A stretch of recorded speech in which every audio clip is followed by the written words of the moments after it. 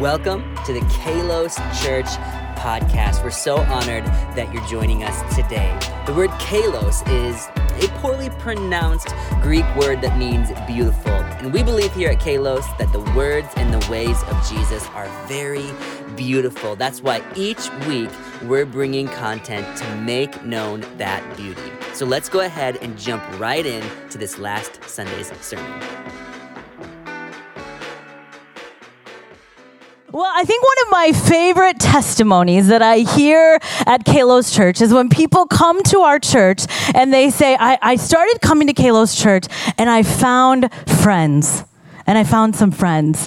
And I think that that's really powerful. I think we sometimes can take that testimony for granted. But the reality is that it has been like an official thing that has been broadcasted that we in our society are dealing with the epidemic of loneliness. And so when people come to church and they find friends, this is a big deal. We believe that the church is a really profound place to find some friends in your life. I know that I don't know what I would do without my friends. I just don't know what I would do without them. But in my life, I have had some really great friends, and I've had some really bad friends who have not been such a great influence on my life. Anybody else been there? Okay. And so I want to start out by asking you this question this morning. Have you ever started hanging out with a group of friends or a crowd of friends, and eventually you found yourself in a place you never wanted to be? Has that ever happened to you? Or even just maybe one person. You know, it can only take one person sometimes to be an influence in your life. And you all of a sudden start compromising your values. You all of a sudden start making unhealthy decisions for yourself. Maybe you find yourself in places you never thought you would be. And you don't even realize it's because you've got this friend in your life, or it's because you started hanging out with this group of people and they haven't been the best influence in your life. Now, as a mother, I have this just generally healthy fear that my children are going to grow up, they're going to get into the wrong crowd, and they're going to start just making bad decisions for themselves. I mean, this is a normal worry, I think, for parents, right? Well, I realize, too, that I don't want to just shelter my kids. I want them to be able to be friends with people that are different from them and unlike them, right? But also, I want to make sure that my kids have good influences in their lives, right, parents? And so I was talking to my daughter. She is in preschool here in Bellevue. And I asked her a couple months ago, who do you want to invite to your birthday party? She said, I want to invite a couple of kids that she's really close to at preschool. And so we invited them to her birthday party. And I said, well, what about this girl? And for the sake of, privacy, we'll call her Summer, okay? I said, well, what about Summer? Don't you want to invite Summer to your birthday party? And she said, no, Mom, because Summer, one day at school, stole the Halloween costume, the pumpkin Halloween costume at school, and she hogged it for the whole rest of the day. And apparently my daughter had been holding on to this grudge much longer than I realized. And so I'm sitting her down. I'm like, honey, let's talk about forgiveness, right? Let's talk about, let's just not hold that against Summer for the rest of her life, okay? And so we talk about that. And so we said, okay, maybe next year we'll invite Summer to your birthday party, okay? And so then a couple of weeks ago, I found an item in my daughter's backpack that did not belong to her. And it is not an item that I ever bought her or her dad ever bought her. And I said, where did you get this? It was a cute little pillow thing. I said, where did you get this? And she would not tell me. And And so I said, let's go in the bedroom and talk about this. And so we sit down. I said, honey, where did you get this? I don't want to tell you. Well, you can tell me, honey. It's okay. And so she tells me that she took it from her preschool classroom without asking. And I did what any parent would do. I looked at my daughter and I said, this is all Summer's fault. Summer's a thief and now you're a thief. I didn't really say that to her. But I realized that on my journey, even with my daughter, is that I'm trying to help her learn how to have friends and have people in her life, but also not always become like the people in her life. But sometimes that is not a very easy thing to do because we don't even always know that it's happening within our conscience, right? And so the title of my message this morning, maybe you've heard this phrase before, but the title of my message is this: show me your friends and I'll show you your future. Have you ever heard that? before. Show me your friends, I'll show you your future. It implies that our friends influence us and we become like those we are close to and that we have close relationships and friendships with. John Maxwell says it like this: your life will be the sum total of the people you spend time with. Isn't that wild? Isn't that wild? Our heart behind this Friends, Church of Friends message series is that you would not just operate in friendships, but you would have a theology and a biblical understanding of friendships. Because the thing is, as followers of Jesus, everything about Jesus informs everything about our lives. Right? And so I think sometimes we can take our cues about certain areas of our life from the world or from wherever, but we want you to take your cues about everything, marriage, friendship. We want you to take your cues from the scripture. Amen? We want to make sure we're operating according to the ways of Jesus. And the Bible is very interesting about friendship. And Jesus, who I look to a lot for my theology and helping me understand how I want to live according to his ways, has a tension that it's building here, because the Bible talks about Jesus having and being friends with tax collectors and prostitutes and sinners, right? But the Bible also talks about Jesus making sure that we're not friends with people that could corrupt us. Okay, I want to show you this in the scriptures. Jesus was friends to people that even the religious people had a problem with. Luke 5:27 says this: later, as Jesus left the town, he saw a tax collector named Levi sitting at his tax collector's booth. "Follow me and be my disciple," Jesus said to him. So Levi got up, left everything, and followed him. Later, Levi held a banquet in his home with Jesus as the guest of honor. Many of Levi's fellow tax collectors and other guests also ate with them. But the Pharisees and their teachers of religious law complained bitterly to Jesus' disciples. "Why do you eat and drink with such scum?" Jesus answered them, "Healthy people don't need a doctor, sick people do.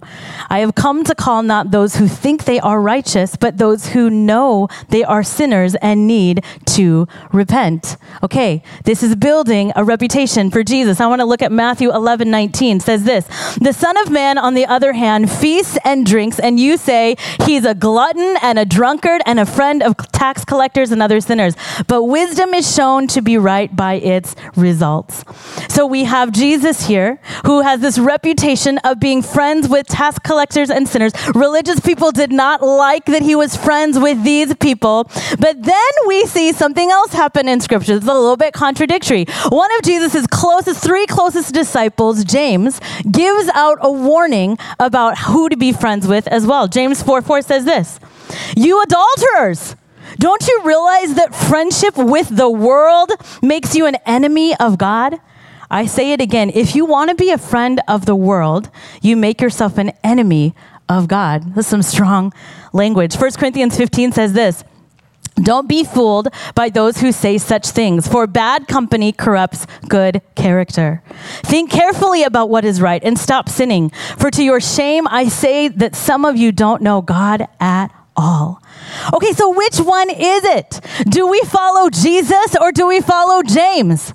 Do we see that Jesus is friend of tax collectors and prostitutes, but also heed this warning that it's very important that we're careful who we're friends with, because literally our friends could corrupt us, is what James says. Who do we follow? How do we know how to balance this in our lives? Charles Spurgeon says this: be very sure of this. People will generally pick up the character of those with whom they constantly associate.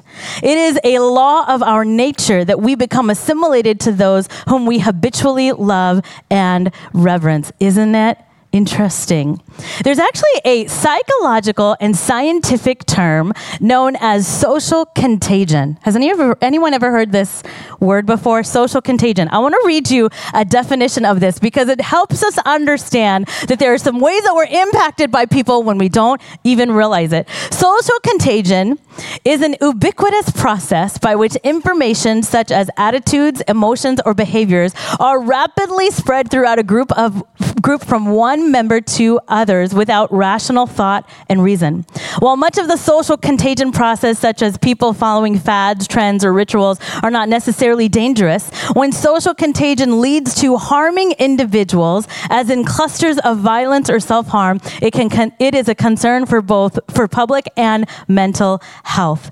Now, isn't this weird? I read about some different historical moments of social contagion that happened that are really kind of wild. The first one is this. In 1518, how many of you like science? How many of you like psychology? Or like, give me the history. Okay. In 1518 in France, there was a social contagion called the dancing plague. The dancing plague, okay? A woman from France started dancing out into the streets. She danced for 30 days nonstop, 24/7. I didn't make this up. It's in the history books. Look it up. She danced, and people just started joining her. Eventually, 400 people were dancing in the streets nonstop. And it got so bad that people started dying. I mean, how many of you have danced so hard? I mean, some of you love dancing. They danced so hard that it actually says that they had heart attacks, strokes. Some died of just pure exhaustion. The local authorities, for some reason, thought that the best way to end the dancing was to keep the dancing going. And they hired professional bands and musicians. I think they just thought that hopefully they would just like get a clue and stop. In the end, there were people that actually died. And psychologists attribute this. Mass hysteria was caused by social contagion. Isn't that weird? Okay, here's another one. You guys want another one? I was just fascinated by this. In Tanzania, in 1962, there was a social contagion, and it started where there were 3 students in a school who experienced attacks of laughter and crying that lasted several hours. Isn't this interesting? This occurred for 16 days, and the symptoms began to spread to about 100 other students. They had to shut down the schools and send the children home. Then the children went home, and guess what happened? The villages and the communities all started having these attacks of crying and laughter. In the end, it says 1,000 people were affected and 14 schools shut down over a 2.5 period because it was attributed to social contagion. Isn't that wild? This is a really powerful thing. Social contagion happens in all of our lives, usually not as extreme as the stories that I just told you. But in our moods, in our emotions, in our behaviors, we are impacted, we are influenced by the people that we surround ourselves with. So it's really important that we recognize this, that social contagion can happen to all of us. Excuse me. Sorry, excuse me. About 10 of you are yawning right now. Social contagion! I got you, right? Social contagion our bodies will do things. I mean, have you ever seen someone yawn and all of a sudden you're yawning and you're just like, how did that happen? It just happens. Our bodies begin to respond and we don't even recognize it happens. It can happen in fads and trends. Case in point, I'm going to put up a slide on the screen here. We experience social contagion even in what we wear. I mean, I don't know what's happening. I don't know if Pastor Pradeepan is just copying all y'all's styles or if you guys are copying his style. But some of you are being really influenced by my husband. Look right here. I have proof. Okay, right? The St. Jacques family especially is experiencing social contagion, right? Patience, you look beautiful in that jean jacket, right? So we see that social contagion happens in a lot of different ways. We see even in politics. Let's be real. Social contagion is a powerful thing depending on where you live in America, what community that you're in, what political ideologies that you have can often be because of the influence of different social dynamics all around you. There's actually something called the Werther effect, and this is kind of a sad one, but the Werther effect is known today as a social contagion. It refers to the copycat suicides that often happen after following a highly publicized suicide case. the Werther effect. Isn't that wild? Social contagion is real. We are people who were designed by God to be influenced by each other. Okay? There's a design within us that I don't think we have to shame, but we have to recognize it. And we have to realize that it's happening. When it comes to who we should be friends with or not, we need to take seriously the impact people have on us without our recognition of it. Right? I think I get the most concerned, if I'm honest, about Christians who say they're Christian, but predominantly only have friends who are non-Christians. And something that I have seen happen, and Pastor Preethan and I were talking about this, we've seen this happen where people will have the highest standards for friends in church. Like in order to make friends, people have to just walk this very specific standard, right? And no one can meet that standard. But then you go outside into the world, outside of church, online, wherever, and there's no standards for your friendships. Right? And so I begin to see that even Christian people are predominantly having only non-Christian friends, and it's taking a toll on them. And like I started this message, all of a sudden, we find ourselves in places that we never thought we would be because of the influence of other people. So I want to understand today that we're deeply impacted by others. Show me your friends, and I'll show you your future. There's a couple of things that I notice about Jesus in the scriptures when it comes to friendship. The first one is this. Jesus had various proximity of friendships. Isn't this interesting? Jesus had kind of different layers of friendship. And I don't think this is a bad thing. I actually think this is a thing that we need to follow his example in. Did you know Jesus had a very best friend, John, who he called his beloved disciple? You can read about it in John 21:20.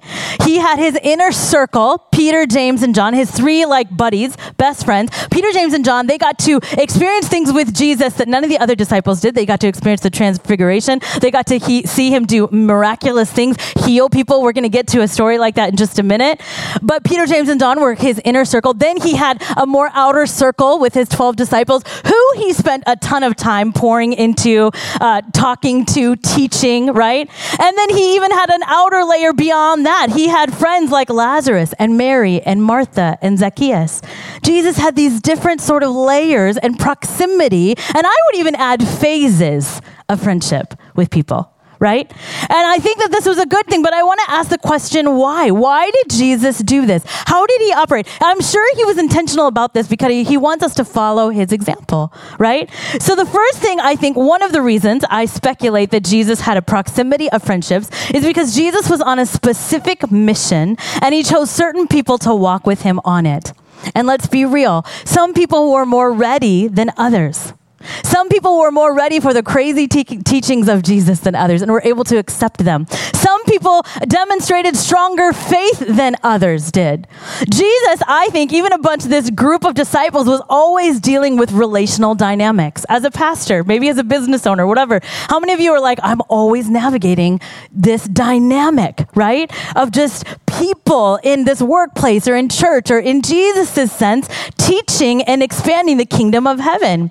You know, I remember when Pastor Preethan and I felt called to plant Kalos Church, we were so humbled by the fact that there were people that wanted to come with us and plant this church with us. And it was so moving, so moving. But there were some people who wanted to come plant this church with us that really they weren't ready. And so they would come to us and they would ask, hey, we want to go plant this church with you. You know, and I remember this one couple, really sweet couple, they were friends. They had just started dating. Marriage was not even close to being in sight. They lived with their parents, had never lived anywhere else in their lives, never had to pay one bill in their entire life. I literally remember asking them just to see, where are we at with these people? And they were like, guys, we feel like God is calling us to plant this church with you. We'll just fast track this wedding and we'll come plant a church with you. And we just looked at them and we said, we love you, but you are not ready. You know, not only do you have to learn how to pay bills, but it's real expensive in Seattle, okay? I can't pay your bills on a church planter salary for you, right? And so there were some people that just weren't ready for that. There were other people who just really couldn't keep jobs or were just really not in a good, healthy place within themselves. They said, I want to come plant a church with you. And we said, hey, you know what? Why don't we work on some of these areas in your life? Stay here. Because listen, if you're going to uproot yourself and move yourself to Seattle all the way across the country, tree, it is going to shake you a little bit. So maybe let's just work on these things, and maybe you come out a little bit later and help us in a different phase of this church. Jesus was on a mission. We were on a mission, and it's important to surround yourself and consider the proximity of friendships that are around you, right? And maybe you're like this. I think that we all have these certain moments in our life that we want to tell certain people about, and we want to just be careful what all gets out there. And I think that it's okay. Maybe you have wanted to go back to school, or if you wanted to start a business or something really exciting, and you're like, okay, but I don't want to tell everybody because I don't want everyone to just poop on my parade, So you tell your closest friend, I'm thinking about going back to school and becoming this, or whatever. Or maybe you just got engaged, and so the proximity is very different. You're ready to shout it out on Facebook. You're ready to tell everyone that you're engaged, or whatever that is. Or maybe you talked to a doctor and you got a diagnosis that was really difficult to accept for yourself, and you want to just tell a close group of people. The proximity of friendship, I think, is something that works for us, not against us. Sometimes the question we need to ask isn't, should this person be my friend? It's, how close should this person be right now? Right? I think that's one of the most powerful questions that we can ask in our friendship experience. I think another possible reason that Jesus had a different proximity of friendship is because he knew that he was going to suffer and die. And he needed people around him that could handle it, that could watch their Savior, watch the one who, for the entire Bible, the one who had been prophesied, watch him literally die. Right? I want to read this passage. Mark 14:32 says this. They went to the olive grove called Gethsemane, and Jesus said, "Sit here while I go and pray." He took Peter, James, and John with him, and he became deeply troubled and distressed. He told them, "My soul is crushed with grief to the point of death. Stay here and keep watch with me." Jesus took 3 friends to the Garden of Gethsemane, and he said, "I am in agony. I am in such agony." Can you imagine what it would have been like if all of the crowds would have been there seeing him in that kind of, and none of us want that many people seeing us in that kind of agony. I remember when a few years ago, Pastor Preeti and I were going through the diagnosis of autism with our son, who has severe developmental disabilities, is for the most part nonverbal, really just not able to keep himself safe, not even always able to be safe around other people and keep them safe. So we were going through a lot. And if you don't know our story, our son was developing perfectly up until about 18 months. At 18 months, he just started regressing, the biggest regression that even our doctors and psychologists have seen in quite a long time. He just lost everything. And I tell you what, you guys, we were in the most pain of our lives.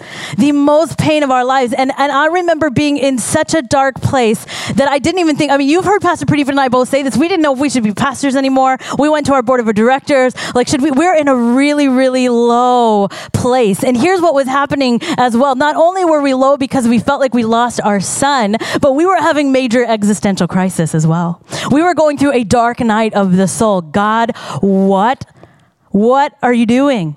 Are you real? How do we, all of this stuff. And honestly, we brought in a few close friends at that time because we needed friends. The worst thing you can do is be isolated in those really dark moments. But we brought in some really, really close friends. And I would have loved to share it with the whole church. But you know that if I stood up here on stage at that time when I was that weak and I just shared with you all the questions that I was asking God, that's not going to help some of you that are just Christians for the very first time.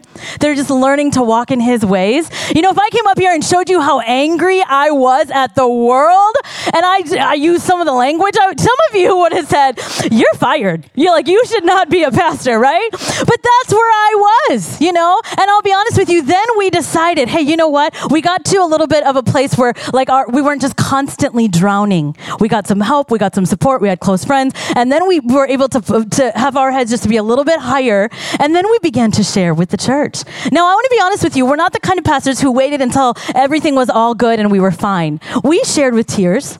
We shared still with our heart broken, because I believe in transparency. I believe in vulnerability, but there are times and there are proximity of people that we need to be aware of. Jesus was, when he was in agony, when he was struggling, right? I want you to know today that Jesus knew that his friendship, proximity to people wasn't only good for him, but it was good for others. And I knew that about you guys. I knew that about the church. How we handle this moment in our lives is really important, and how that impacts all of you and how that impacts my friendships as well. This is how I feel as a pastor. And I want us to know that proximity of friendship is a good thing. What we don't have to do is sort of be drama around it. Well, that person is closer to that person, and so that just means that I'm out and I'm whatever, right? Like, we don't have to do that. Proximity of friendship is for us, not against us. Right? So I want us to be a church of friends that can follow the ways of Jesus even in this way. Amen? All right, the second thing I see here is that Jesus wasn't only friends with tax collectors and prostitutes. He wasn't only friends with tax collectors and prostitutes. I've heard a lot of Christians say, I referenced this before, that they said this to me. They said, well, Jesus hung out with tax collectors and prostitutes, so it's just an excuse for only having non-Christian friends in their life. You know, like it's this kind of like biblical thing that they're doing.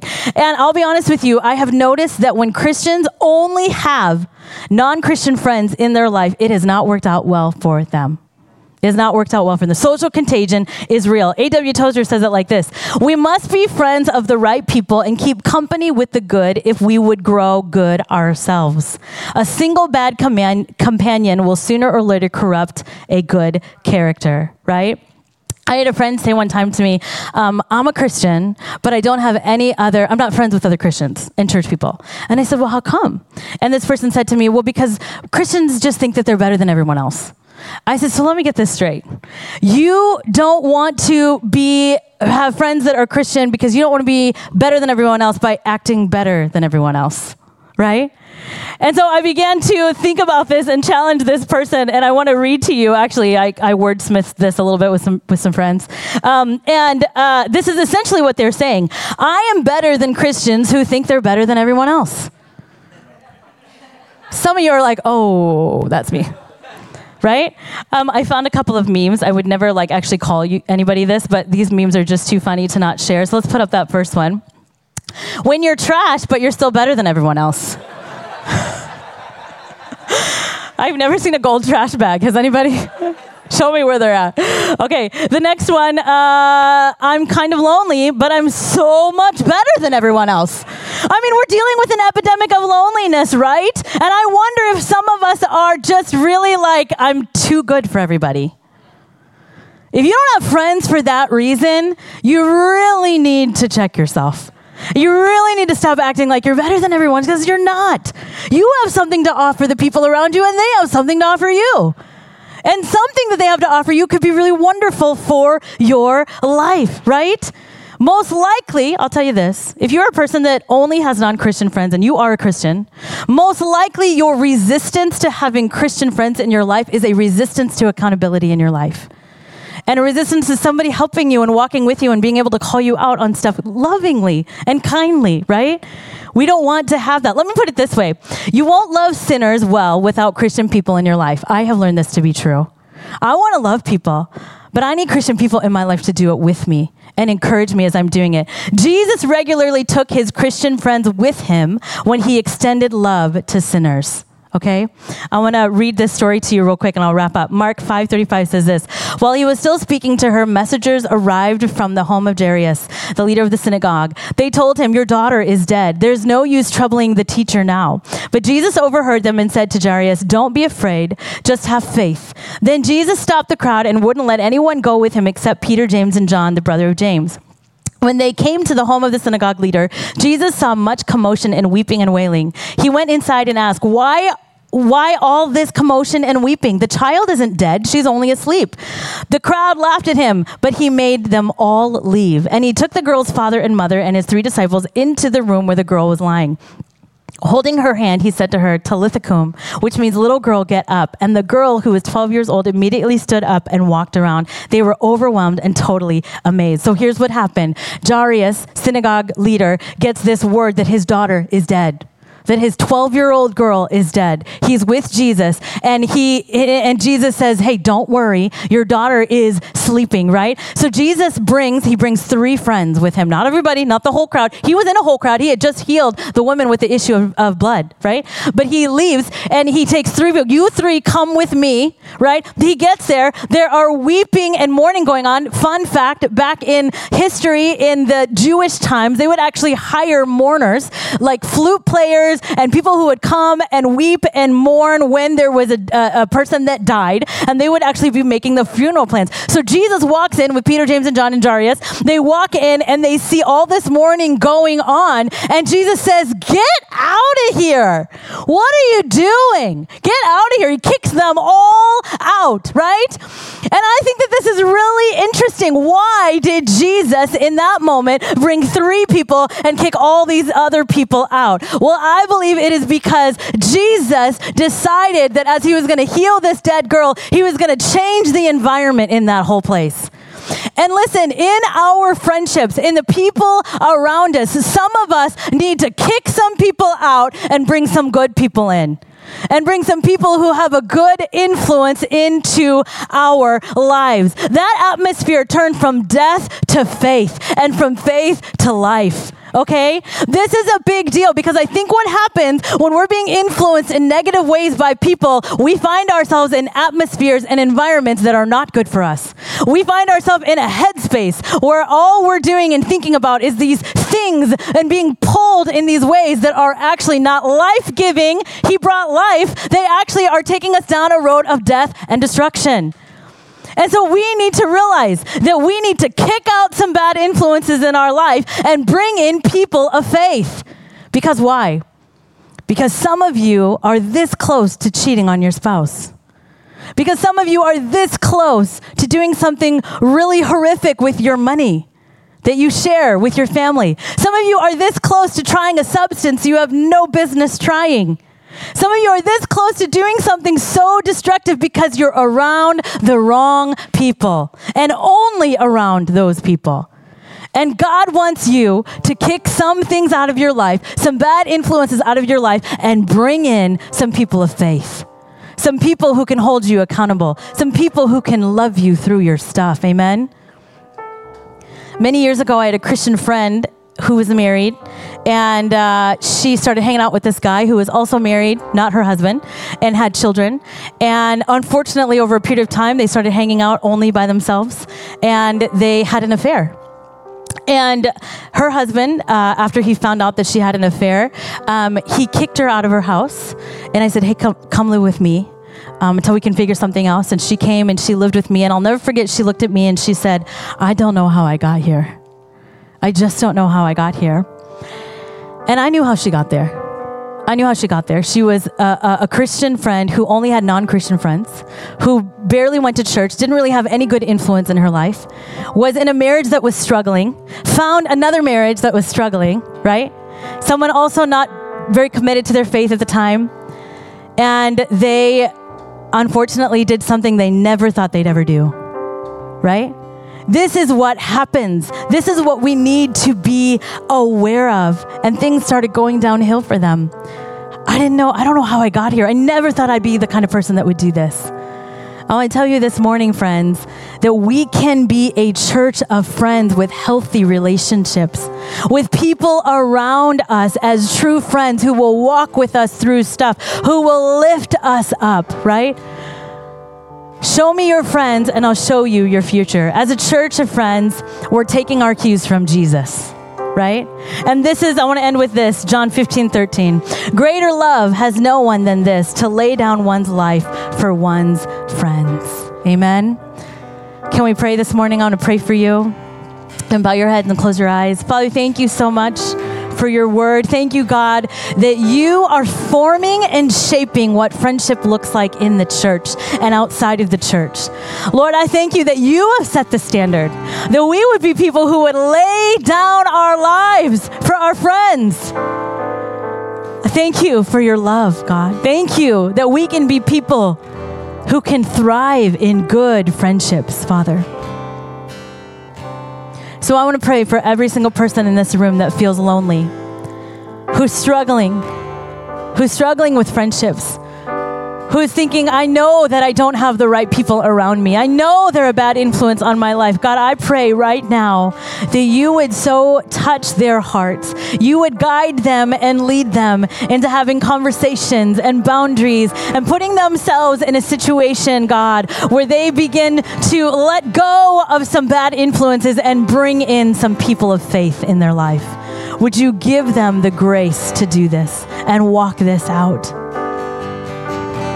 Thank you, Lord, for your love. Thank you for your word. We lean into it, God. We just say we want our friendships to be shaped by the scriptures, by the example of Jesus Christ. In Jesus' name.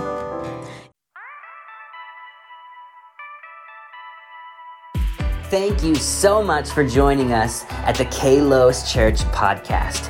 Hey, we would actually love to see you in person, and we meet at 9:45 and 11:30 every Sunday in Bellevue. If you're interested, you can just go to www.kalos.church. All the information you need is there, and we hope to see you there. Thanks again for joining us at the Kalos Church podcast.